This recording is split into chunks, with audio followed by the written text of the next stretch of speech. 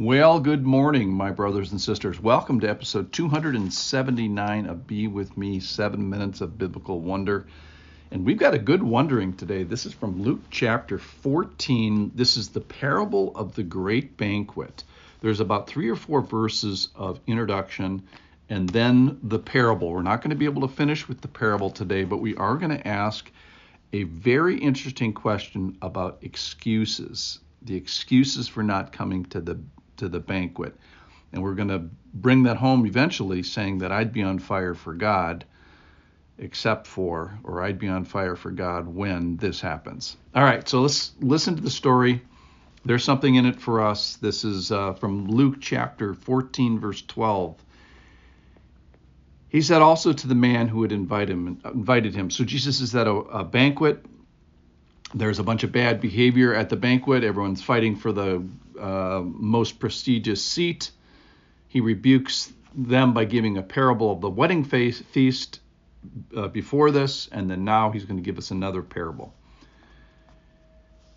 When you give a dinner or a banquet, do not invite your friends or your brothers or your relatives or your rich neighbors, lest they also invite you in return and be repaid. But when you give a feast, invite the poor, the crippled, the lame, the blind, and you will be blessed because they cannot repay you. For you will be repaid at the resurrection of the just.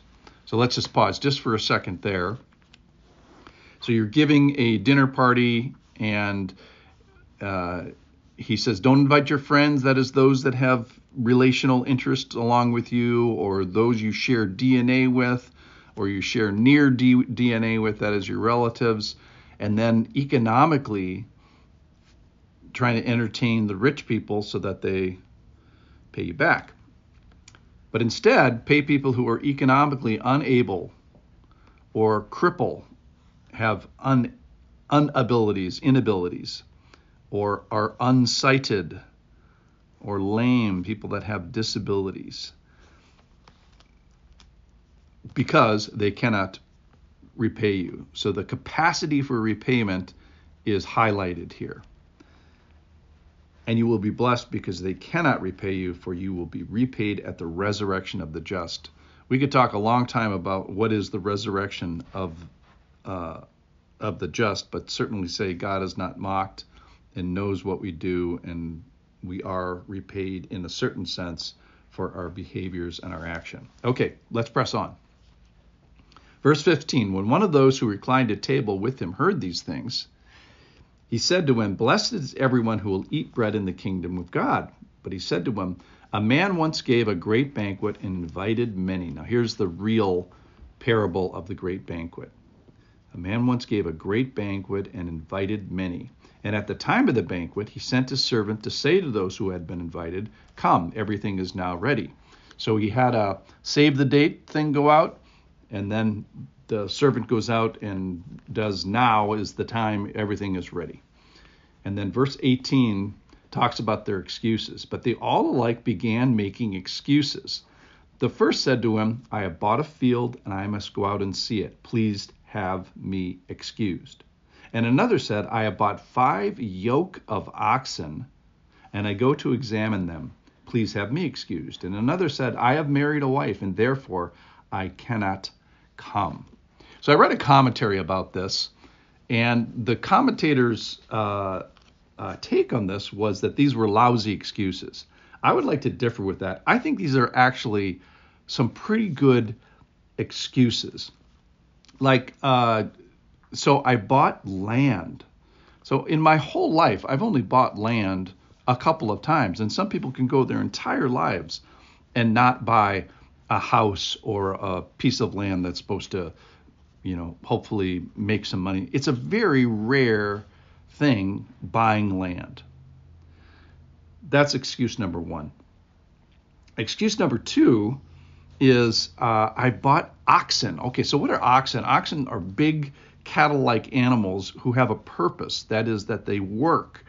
So this guy is buying 5 sets of oxen, 5 yokes. I think a yoke is 2 oxen because they are yoked by a yoke.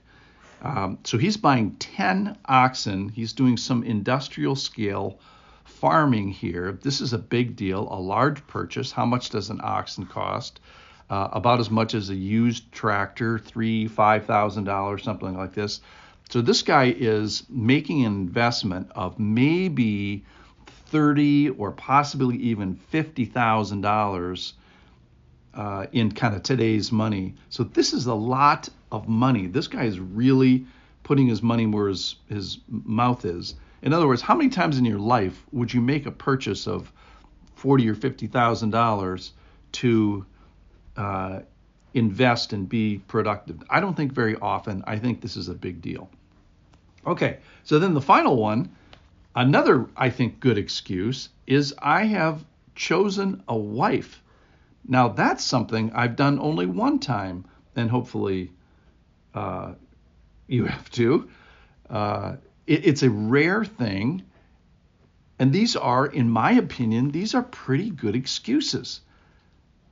So somewhere between the save the date and the day of, these people have chosen a higher value excuse for not coming to the kingdom. Okay, so I think the take-home point is I'd be on fire for God, or I'd join this church except for, and I just wrote down some excuses, maybe until the next presidential election, or how about after I retire, or maybe I'll do it when I finish school, or I'll do it when I finish my training program, or I'll do it when I finish passing this test or certification, or I'll do it when I pay off my car, or I'll do it when I become debt-free, or I'll do it after I get done taking care of my sick mother, or maybe when I'm older, maybe I'm in high school and it's like, well, when I go to college, or maybe I'll do it after my children are in school, my preschool children,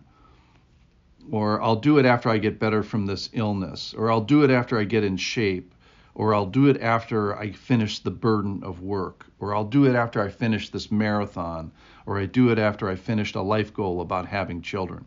We all have excuses for not coming to the banquet that the Lord has for us. And I just want us today, big thought today is, let's put our excuses front and center. Let's call a spade a spade. You probably have good excuses. The guys in the story, in my opinion, had good excuses for turning away from the Lord.